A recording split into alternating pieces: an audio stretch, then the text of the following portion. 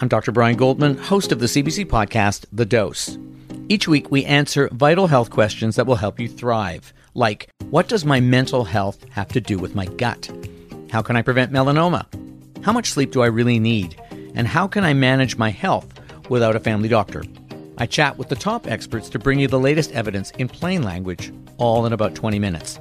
Find The Dose on the CBC Listen app or wherever you get your podcasts. This is a CBC podcast. Welcome to Ideas. I'm Nala Ayed. They didn't talk about LGBT rights at the UN 30 years ago, 20 years ago. So what has happened?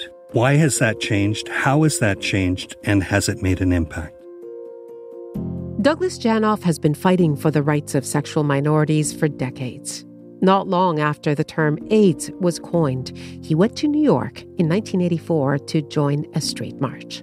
We actually marched to the UN building, and we were on the outside of the UN building with our signs, and we were marching and saying we want to get in. Today, Douglas Janoff is on the inside, working as a diplomat in the Canadian Foreign Service. So here we are, 25 years later. I'm in my suit, and I'm actually inside the UN headquarters. And I was struck by the fact that the LGBT civil society organizations and representatives were there on the inside. It's a job that requires him to negotiate LGBTQ rights, his own rights as a gay man, in a conflicted and sometimes hostile environment. You automatically get this conflict between the Western Allied states that support and promote LGBT rights and the states that oppose LGBT rights and criminalize same-sex conduct. And so when you study this dynamic, you see how diplomats are both trying to promote and strengthen LGBT rights and how they're trying to subvert and roll back LGBT rights. In 2022, Janoff published a book called Queer Diplomacy, Homophobia, International Relations, and LGBT Human Rights. He's also spoken widely about his research, including a talk he gave in May 2023 at the Glad Day bookstore in Toronto. So, what is queer diplomacy?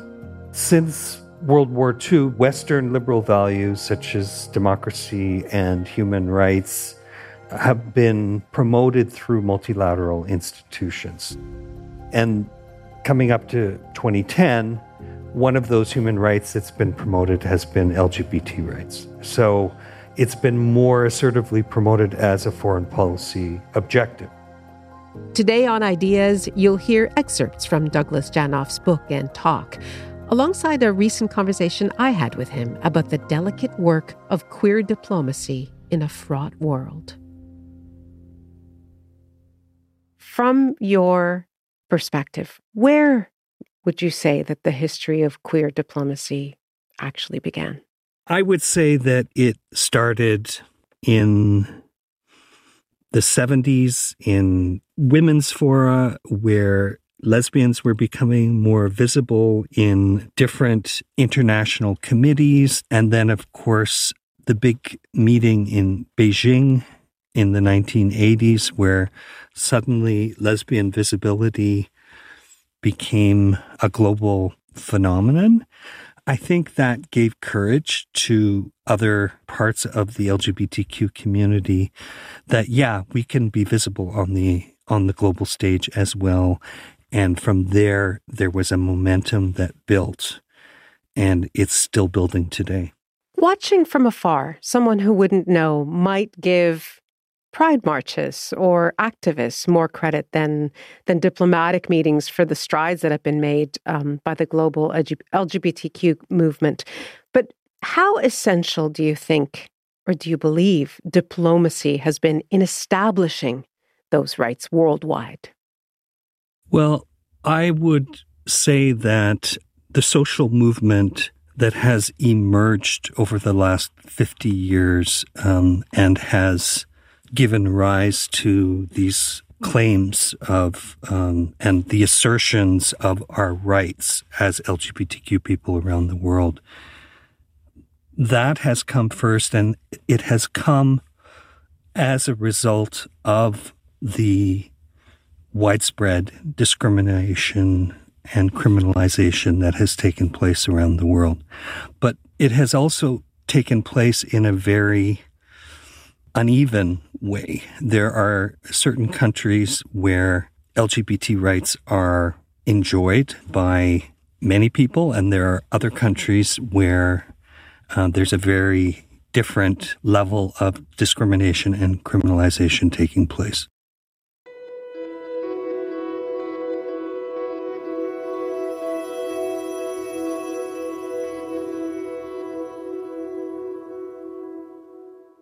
In the 20th century, Western liberal values, including the universal notion of human rights, began to circulate globally. The 1990s were a period when a more globalized LGBT movement emerged, which began to participate more visibly in international human rights forums, particularly within the European and UN systems. So, what has happened here is LGBT rights has been swept up in this Western liberal human rights discourse that diplomats have leveraged over the past many years as a way of asserting certain values and certain priorities in their foreign policies. So it's very common for Western countries to have a foreign policy that touches on many different aspects. Gender, it could be nuclear, it could be issues around religious freedom, and a lot of it is around human rights. And so as the different types of human rights issues has multiplied in our society, LGBT rights has been swept along in that discourse. And so now we have Western diplomats that are going to, let's say, non-Western countries and criticizing other countries' records for not respecting LGBT rights. And this creates a conflict. Right, which we'll get to in a moment. But you've described that posture by Western countries as being that queer rights had been, quote, assertively promoted as a foreign policy objective. But as you point out, that objective is not universal. So I'm curious how have the countries resisting or hostile to queer rights changed over the last few decades? Are there more of them, fewer of them? Are they more vocal? What's the situation? Well, it all depends on how you look at progress. I don't want to be overly pessimistic. I don't want to be overly optimistic.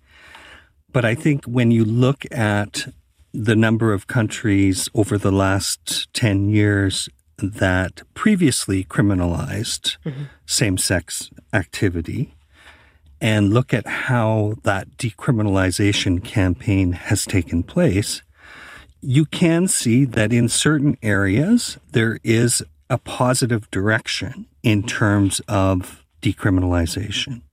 How much would you ascribe that to the diplomacy that's being deployed in the interest of queer rights?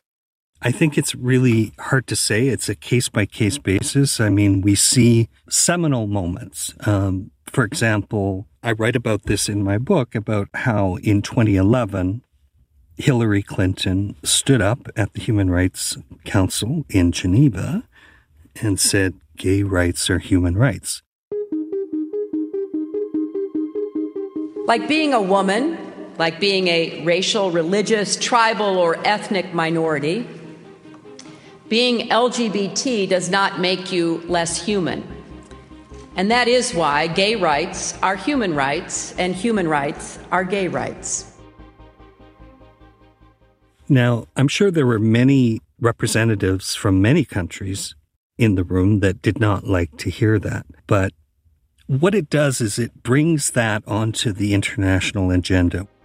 It is a violation of human rights when governments declare it illegal to be gay or allow those who harm gay people to go unpunished. It is a violation of human rights when lesbian or transgendered women are subjected to so-called corrective rape or forcibly subjected to hormone treatments, or when people are murdered after public calls for violence toward gays, or when they are forced to flee their nations and seek asylum in other lands to save their lives. And it is a violation of human rights when life-saving care is withheld from people because they are gay, or equal access to justice is denied to people because they are gay, or public spaces are out of bounds to people because they are gay. No matter what we look like, where we come from, or who we are all equally entitled to our human rights and dignity. When you think about that historical moment and the stature that Hillary Clinton had at that time, I see it as a real watershed moment where even for the skeptics, even for the people that were in conflict, they couldn't deny any longer that this was now a topic that was being discussed on the world stage. Suddenly, Hillary Clinton is talking about that at a high-level UN meeting. And so suddenly that becomes part of the human right. Not suddenly, I should say, gradually, that has become part of the human rights discourse. And I don't want to exaggerate it, but it does seem like when you get that high-level buy-in, when you get President Obama, speaking publicly to the president of Kenya and saying he does not agree with the criminalization of same-sex activity. When you have that high-level participation, when you have our own Prime Minister, Trudeau, marching in gay pride marches and that sort of thing, then I think it can't help but change how people, not just in the West, but in other countries, think about this, and maybe they're saying it's not okay to criminalize this behavior. Yeah.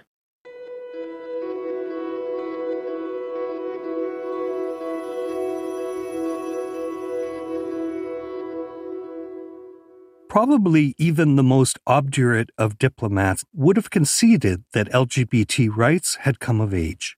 They were now a topic of legitimate debate at the highest levels of international relations. Within a little more than 100 years, the LGBT movement had become a truly global phenomenon. I just want to stay with Hillary for a moment. Were you watching that? Did you recognize what you were looking at? I'm just wondering what you were thinking when you saw that speech. I was doing human rights negotiations in another forum, in another area, but I was seeing the writing on the wall. I was seeing this historical moment in front of me, and this is what really made me decide that it was the time to look at this as a new era, as a new trend. And I think academics and analysts sometimes oversimplify things by saying this is a watershed moment and things changed after this moment. No, in fact, I worked as a queer activist for many years in the 90s, and I saw how things were changing in Canada, in other countries. I even participated in marches for international LGBT rights in the 80s as well. Flanked by dozens of mustachioed New York cops, we calmly marched up 6th Avenue on that beautiful September day in 1984. The International March for Lesbian and Gay Freedom was making history, not that we realized it at the time. As we stood in front of UN headquarters listening to speaker after speaker demand global justice, we had no way of knowing how far the global struggle for LGBT rights would eventually progress. The demonstration is long forgotten. According to Google, only one website in cyberspace acknowledges that it even occurred. However, I know it happened because I was there. A skinny, mustachioed 26-year-old wearing tight jeans, a green hoodie, and Kodiak construction boots, waving the maple leaf. The crowd, mainly white North American left-wing activists, gathered in front of the UN headquarters in New York and listened to fiery speeches on the need for international solidarity.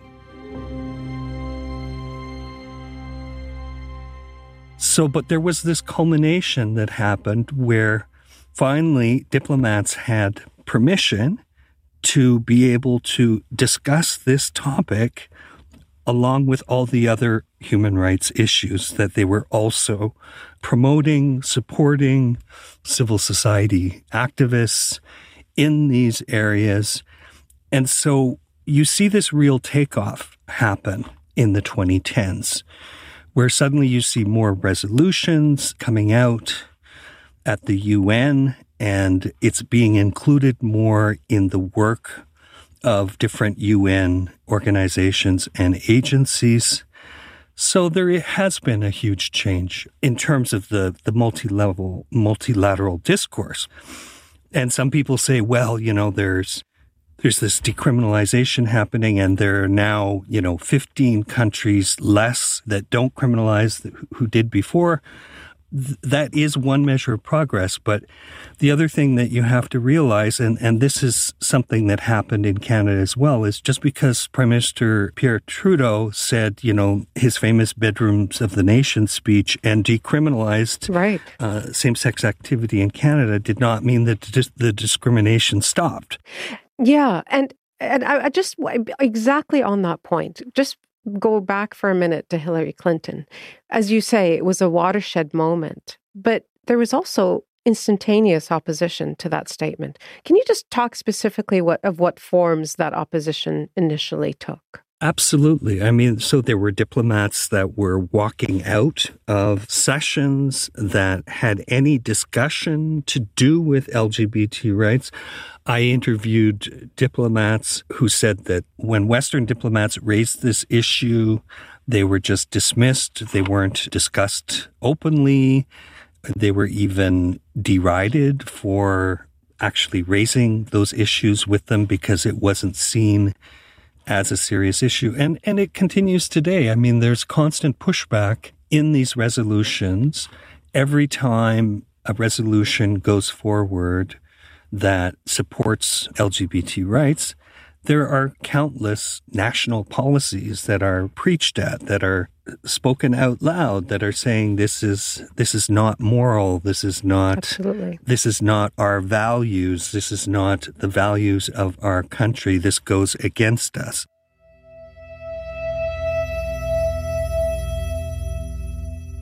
When you hear in the newspaper that the rights of sexual minorities are being suppressed in a certain country, there's a whole range of reasons why this is happening.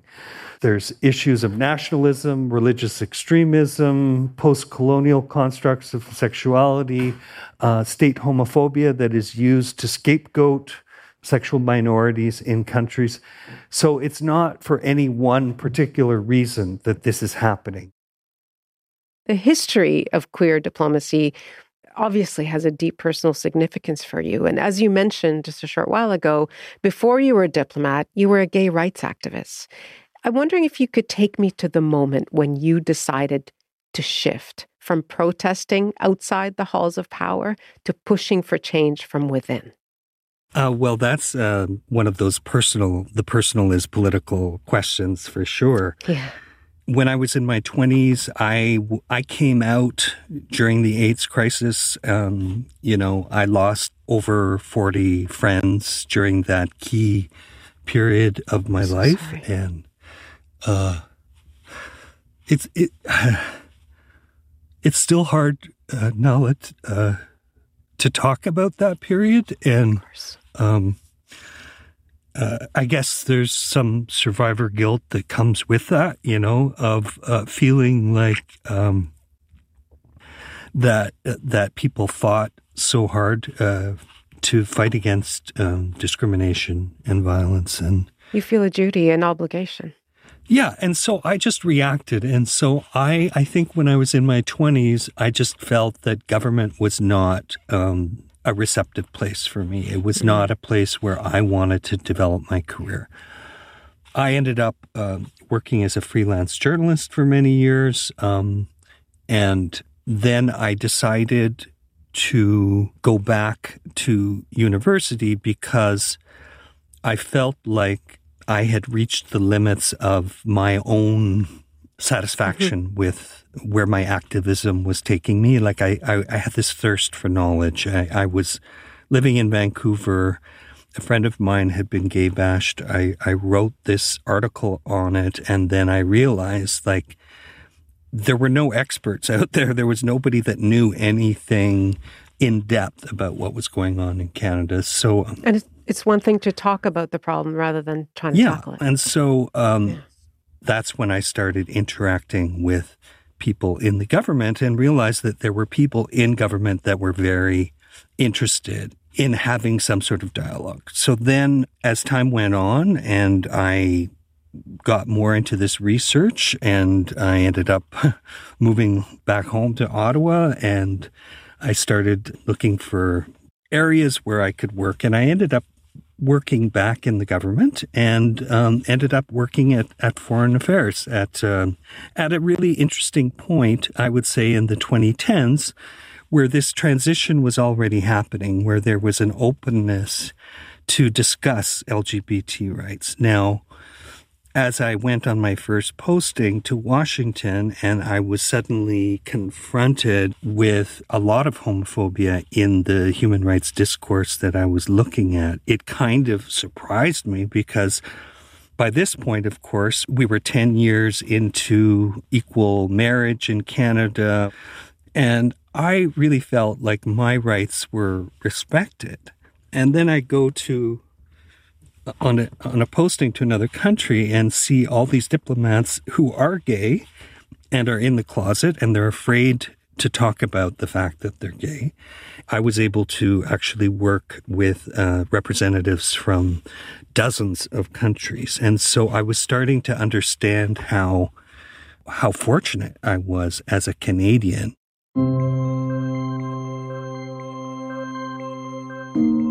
In my first exposure to LGBT diplomacy, I observed a bilateral consultation between a senior-level Canadian diplomat and an ambassador from a country in the Global South.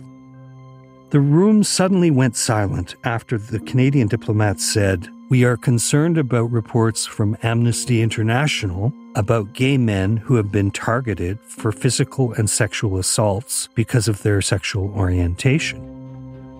The ambassador appeared to be expecting this and, without missing a beat, assured the Canadian that the highest levels of government were reviewing the matter and taking it very seriously. How much of the activist did you bring to that role of a diplomat who was observing all of this? Well, I would say that I guess I've always been an activist, but I had to learn to assert myself in different ways while working in the government. If you use the same approaches outside the government as within the government, it just doesn't work. You don't find that same receptive audience. And this is the wonderful thing about diplomacy is it's like a different language.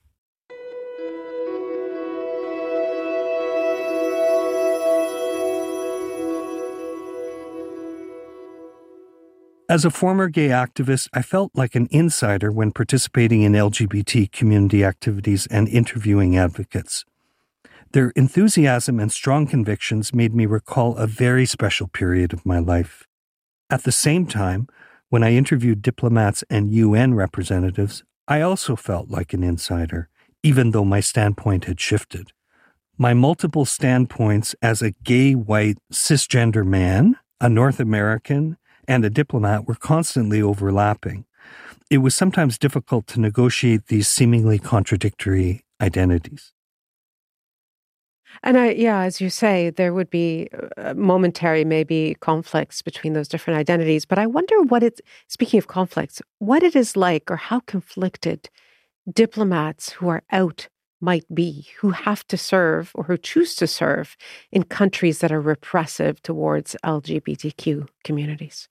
Well, I mean, I could turn that question around and say, how much more complex is it for a gay diplomat who's in the closet to be negotiating that? Right. You know, I mean, that's an even higher level of complexity, I think. But I guess the strength that we have as openly LGBT diplomats, representing countries that do respect our rights at home, is I think it gives us a lot of empathy. Maybe the older ones more, because in my generation, I remember when I was younger when many activities were criminalized and stigmatized. So I would like to feel that as respected members of the Foreign Service, valued for our contributions, that we can contribute in our own way and bring a certain empathy to situations where LGBT rights are criminalized or discriminated against or not as respected.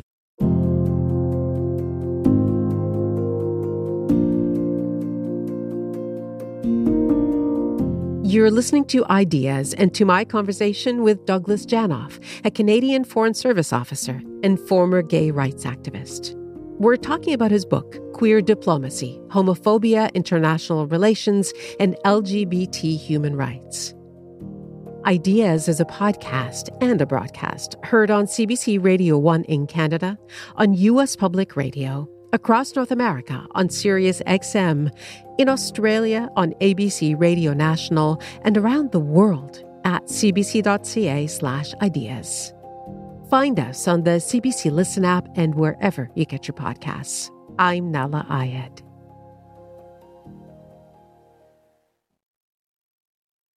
I'm Helena Bonham Carter, and for BBC Radio 4, this is History's Secret Heroes, a new series of rarely heard tales from World War II. They had no idea that she was Britain's top female codebreaker. We'll hear of daring risk-takers. What she was offering to do was to ski in over the high Carpathian mountains. Of course it was dangerous, but danger was his friend. Subscribe to History's Secret Heroes wherever you get your podcasts. For years, I had marched in demonstrations. I had done research. I published the first book on homophobic and transphobic violence in Canada. So I was really trying to find a way to integrate this sensibility and consciousness of my own identity with this identity as the guy with the suit. Being the guy with the suit hasn't always been straightforward for Canadian diplomat Douglas Janoff. And in keeping with his roots as an LGBTQ activist, he's continued to question the system from within. The West's promotion of LGBT rights, part of a broader promotion of liberal values, can trigger a spiral of backlash and retribution. In this moment of profound backlash against LGBTQ rights worldwide, Douglas Janoff has devoted himself to better understanding how queer diplomacy works, which has often required a hard look at its failures. So I developed a research project where I did interviews with 29 diplomats, human rights activists, and UN and international governmental organization experts in human rights to kind of find out what tricks do they do? How do they move the barometer forward on these issues?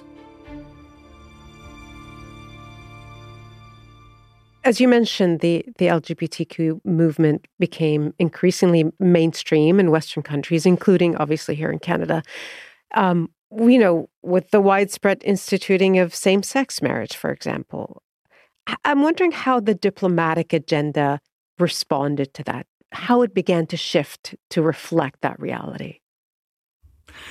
It's interesting because I interviewed both gay and straight diplomats, as well as human rights activists and UN experts. And I asked them these questions about, well, how do you push in these international meetings? Or when you're having a one-on-one meeting with somebody from a country that has repressive policies for the LGBT community, how do you spin that? How do you manage that? And it was fascinating to hear the variety of responses. And there is no standard way that you do it. I mean, some people were telling me, well, we chatted with the foreign minister and we were shocked at how homophobic he was, or she was or whatever. And we were just hesitant or we had to kind of change our approach somewhat to, sometimes then the LGBT gets blended into a broader basket of human rights, or maybe the language changes to discuss health of minorities or, HIV or gender and minority issues. So there are many ways that diplomats can transmit a message without being so explicit, and looking for ways to sort of broaden the conversation so that it doesn't sound like a scolding, because then that generates the counter reaction of, how dare you preach at me because these are foreign Western values that are not part of our culture. You just can't hit people over the head and say, this is bad, this is wrong. How do you go around that?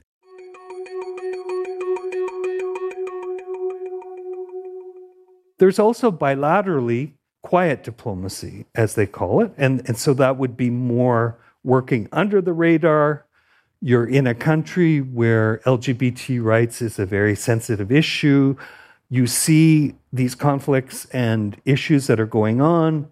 So how do you try and make a change without inflaming the situation? One Western diplomat I talked to said, we talk about criminalization, but we never talk about same-sex marriage. We feel like talking about same-sex marriage is a bridge too far. So I found that to be interesting, that this interview subject was saying, we're appealing to their respect for, political and civil rights, as opposed to dressing this up as something like, you have to accept gay rights and you have to accept that people of the same sex are going to get married in your country as well, or else you're not part of our program, kind of thing, So there are different ways that people keep this dialogue going.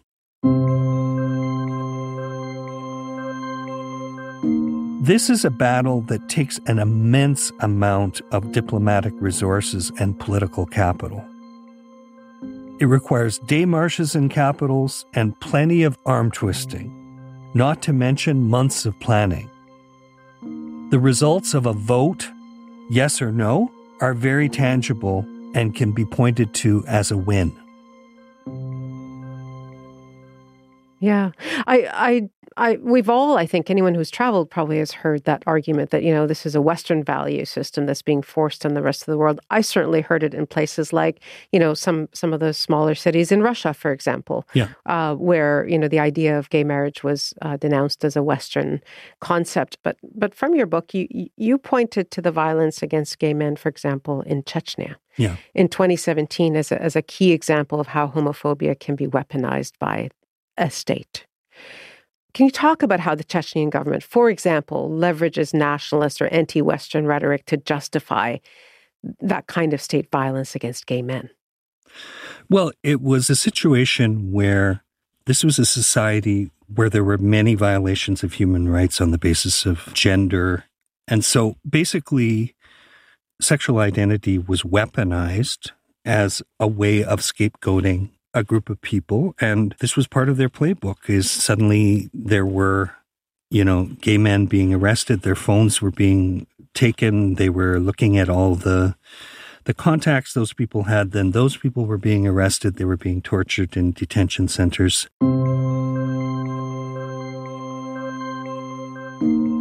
Chechnya is the site of widespread human rights violations.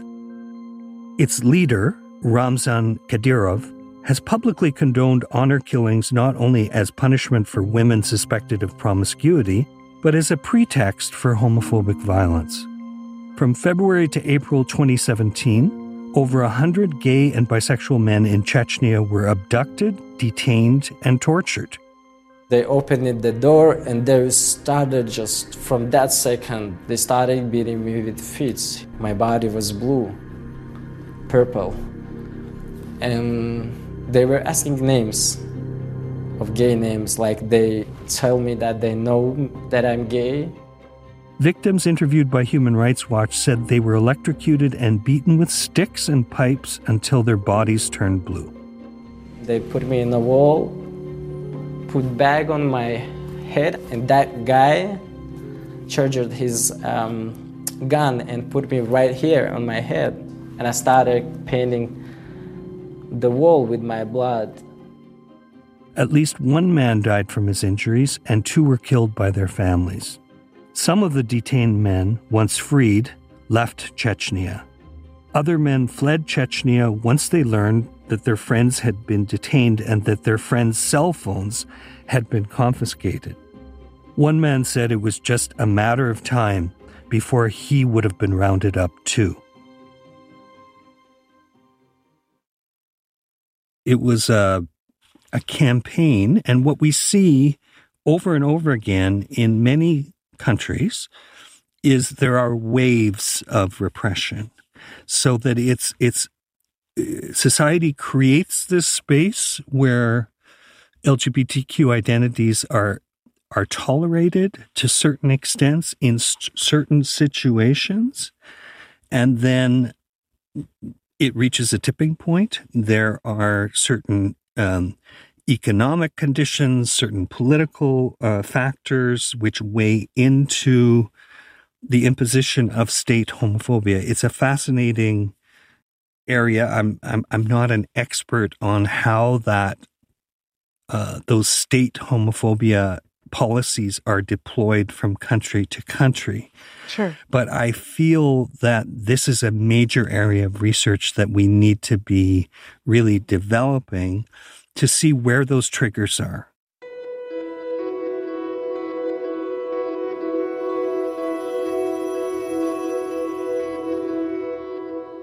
The Chechnya government weaponized nationalism and Western LGBT identity in support of a regime that was already facing economic and political crisis.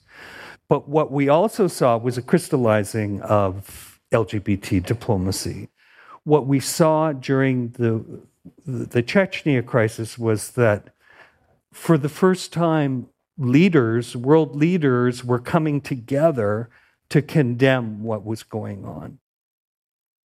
When that campaign happened in 2017, suddenly there was a whole humanitarian need to help LGBT people escape from that region and from the country. And so what I would love to see is more analysis of these critical incidents when they happen, so that we can look at the warning signs and say, okay, this is something that could spill over, almost like an early warning system, where we could actually say, okay, these are the conditions. Now we need to bring together humanitarian resources. We need to bring together the diplomatic resources. We need to bring together the community resources to try and address this on multi-levels. Can you speak to how successful or unsuccessful the diplomatic response was in that specific case with Chechnya, in your view? It was very encouraging at the beginning because, there were high-level interventions from, Chancellor Merkel, from our Prime Minister, from other leaders around the world. There was discussion about this in the media. There was discussion about this at multilateral meetings as well.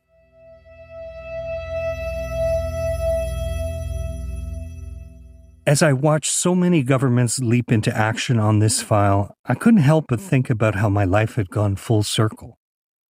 In 1984, I had been outside Dag Hammarskjöld Plaza, imploring the UN to make LGBT rights an international affair.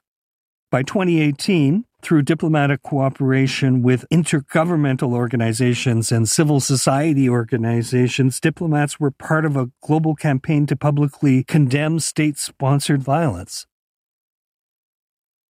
And so it was great that it galvanized the diplomatic community. And I know that the diplomats, even though they're sometimes limited during these crises in terms of what they can do, there was a real diplomatic effort and push to try and help people that were fleeing this violence to come.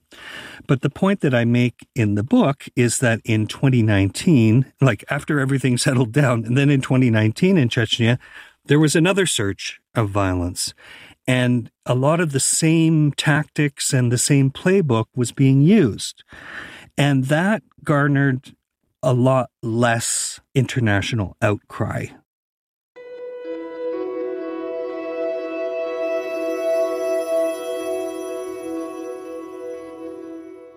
"40 more people were accused of being LGBT and detained. At least 2 had been tortured to death in detention at the same facility where gay men had been detained, tortured, and killed in 2017. This time, there were fewer headlines and fewer high-profile diplomatic interventions. The grim situation made me wonder whether anything more could have been done to prevent this from happening again." So I think that, maybe a lesson that can be learned from this is that this idea of being very responsive to injustice and a crisis is not enough, that there needs to be follow-up, that there needs to be a continued diplomatic and humanitarian effort to prevent these issues from flaring up again. And I think in general, in international affairs, this is the part that we need to work on that we don't always get so well. We're very good at, predicting things that might happen or reacting to crises that are happening. But how do we prevent this from happening so that we've got some long-term solutions?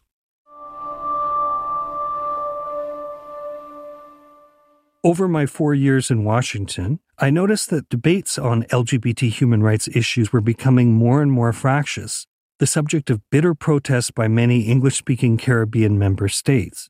These issues continued to surface as my career progressed in the department. We've been talking about kind of this anti-Western backlash to LGBTQ rights at the state level. And in your book, and in your lecture, you talk about how you encountered a similar kind of us versus them mentality among diplomats on both sides of this issue. How does that kind of attitude get in the way of progress on LGBTQ rights? Well, this is polarization 101, this is like first year international relations when you look at these blocks of support that emerge in these international fora. And what I was very surprised at was how entrenched these camps were.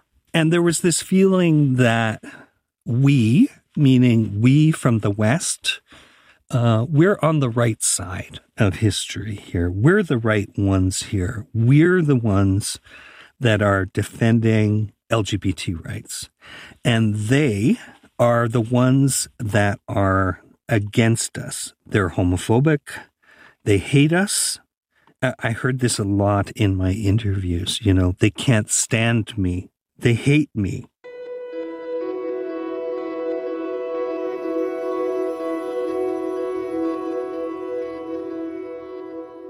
What I was really surprised at was how polarized this discussion was. I mean, in their own words, it was us and it was them, and they were the bad guys. We're the good guys. They're the enemies of human rights. They hate LGBT people. They hate me because I'm gay. They used very strong language to describe the other side. And in fact, You're talking about human rights, and these are diplomats that are dehumanizing the people that they're negotiating with. You always think of diplomats as being kind of cool as a cucumber and sort of being able to kind of take a step back. But when you really are able to sit down with a diplomat and talk to them about what it's like to be thrown into these types of negotiations and these one-on-one intense sessions with people that they, don't have the same values with, it really did feel very personal. Western diplomats referred to our side and the other side without a hint of irony. In their view, there were only two sides. In my opinion, the overall effect is one of Western civilizational superiority. The flip side is that resistant non-Western nations are not only seen to be underdeveloped, but morally inferior. I wonder what it was like for you to hear that kind of personal aspect. As you say, diplomats are kind of known for being cool cucumbers and sort of Teflon-like, and their job is to be, mediators. And I'm just curious, as a diplomat, as an activist, as an academic, what it was like for you to hear those difficult stories. Yeah. Well, it was very validating for me because it helped me to understand my own journey in this juggling of identities of being the diplomat, of being the activist, and of being the analyst, and understanding that there are different sides to this story, and that things are not necessarily the way they appear when you read it in the newspaper or, in a report afterward.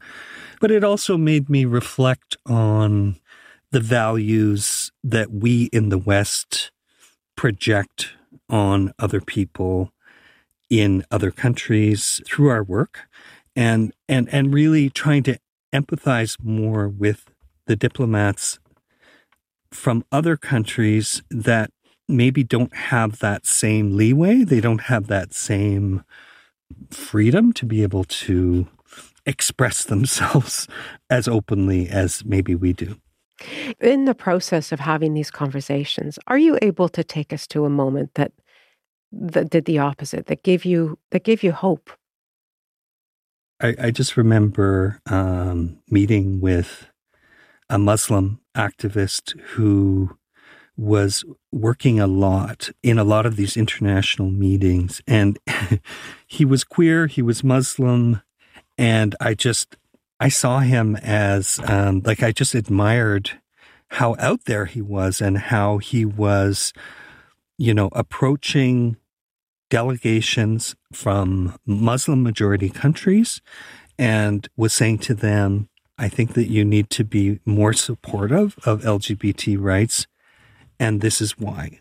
And he was very enthusiastic about actually using religious arguments as a plea for tolerance for oppressed and marginalized people, including LGBT people. And one thing that he said to me, which I found very interesting, was he said, some of my greatest critics are my fellow Muslims who are very secular.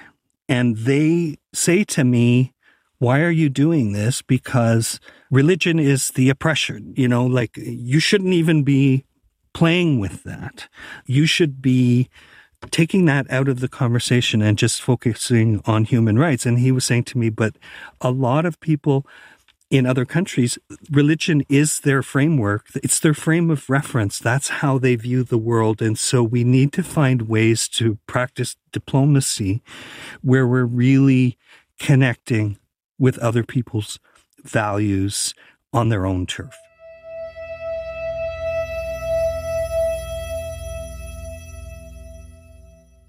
There are UN member states that cannot publicly declare their support for LGBT rights, but seem to be open to learning more. Activities with a lower profile, such as technical meetings and programming, may afford new possibilities to find some middle ground.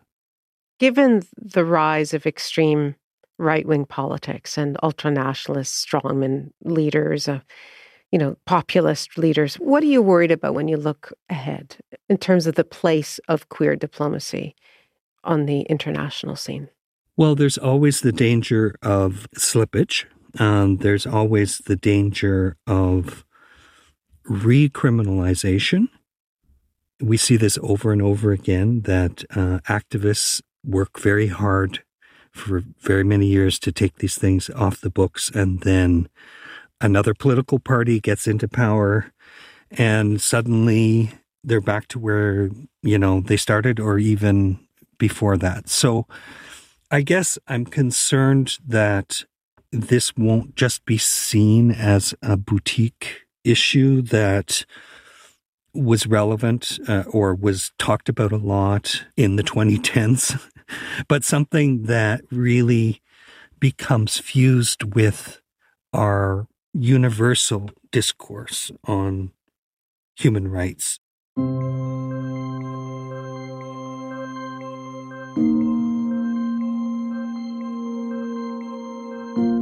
As an activist who landed on the doorstep of the UN 38 years ago, I cannot deny that multilateral LGBT advocacy and diplomacy have made spectacular gains since then.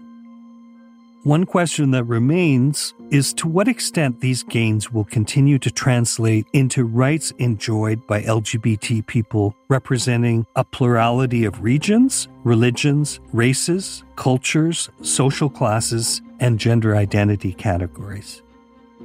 How human rights violations against LGBT people are defined, highlighted, and prioritized will have a major impact on what a global LGBT rights movement could look like in the coming years. Is the movement moving into a vast tent or separating into silos? Will it coalesce and thrive or fragment and shrink? All this will depend on whether this movement is nimble enough to coordinate a common approach to multiple threats. But do you worry that this progress is not linear, that it's not forward momentum? Yes. I worry, but I don't think worrying helped. Someone worrying in the West, about these issues doesn't really help a young queer person in a country whose rights are being trampled on at the moment. I just don't see that as an option. I think there's going to be setbacks, and we just have to keep going and just believe in a better tomorrow. And when I look back on the progress that I've experienced personally in my life, it's incredible. So it can happen, and that's the way I want to keep looking at this issue of queer diplomacy. Douglas Janoff, I'm so grateful to speak with you today. Thank you so much. Thank you very much. It was a pleasure to talk to you.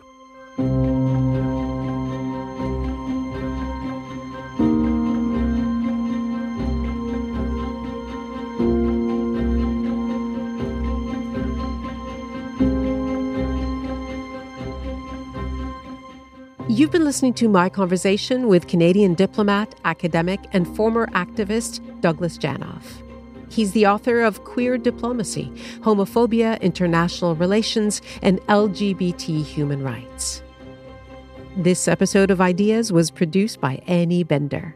Technical production, Danielle Duval. Our web producer is Lisa Ayuso. Acting senior producer, Lisa Godfrey. Greg Kelly is the executive producer of Ideas, and I'm Nala Ayed.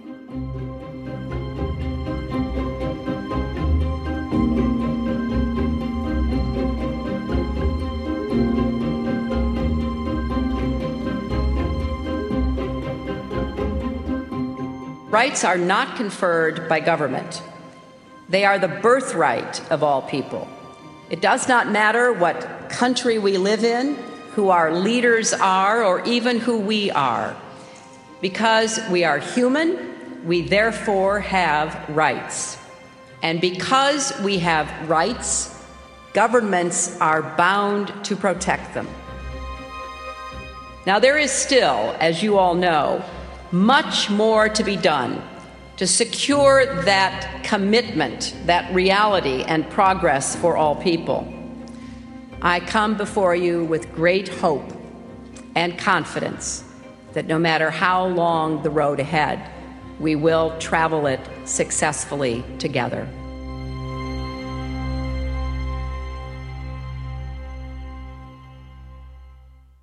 For more CBC podcasts, go to cbc.ca/podcasts.